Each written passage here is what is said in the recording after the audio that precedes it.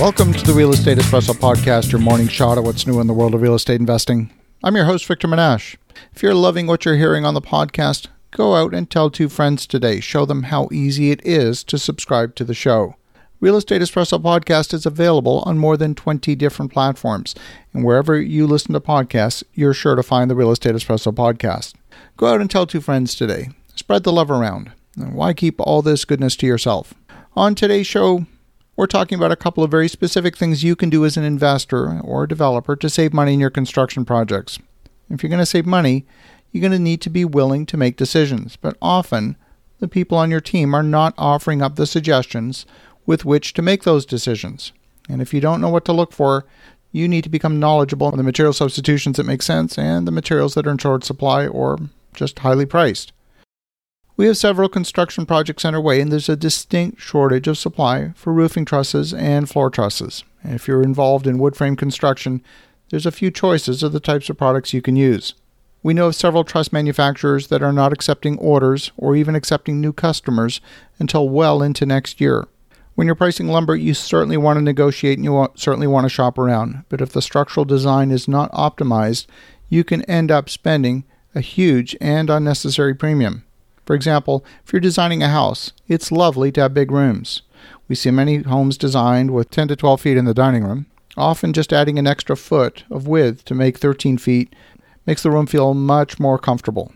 18 to 20 feet in a living room is a lovely dimension. Depending on the framing of the house, you can spend a lot on lumber if those spans are too large. Not only that, you'll find that the floors tend to bounce and flex underfoot when the rooms become too large. So when you're designing your floor framing, you've got 3 principal choices that you can use for your floor trusses. These are trusses, floor joists, and dimensional lumber. A floor truss is just what it sounds like.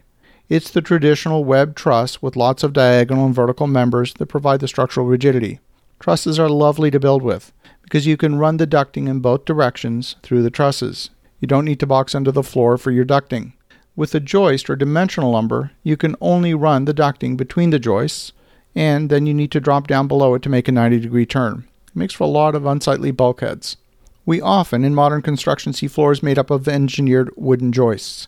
These joists look like an I-beam with a 2x2 dimensional lumber end on the top and bottom and an OSB web filling to fill the space vertically. These are usually the lowest cost solution, but they're terrible from a fire safety perspective, and there's lobbying efforts from fire departments all over the nation to have these products removed from the approved materials in the building code. And then finally, there's dimensional lumber. This is the best product from a fire safety perspective, but they're definitely more expensive than the floor joists. Now, in today's market, material pricing is often affected by volume. Turns out that the price for 16-foot lumber is the lowest cost for dimensional lumber and for joists.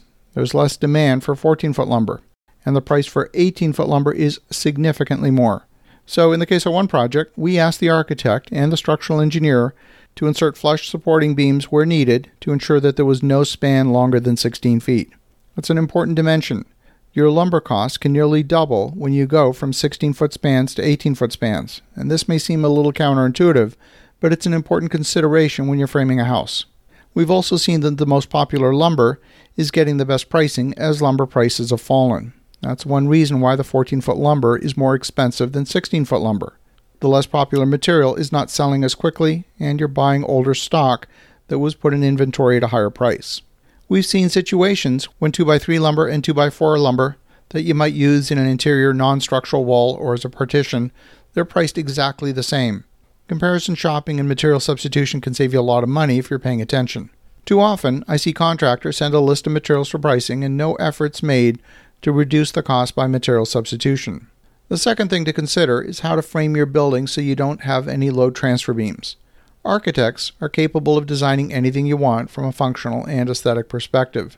But if your load-bearing structural walls don't line up with each other, you can face mounting costs for those load transfer beams.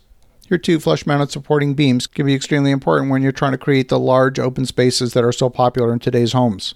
So as you're developing your plans, you want to make sure that your plans are being developed in lockstep with material pricing considerations. As you think about that, have an awesome rest of your day. Go make some great things happen. We'll talk to you again tomorrow.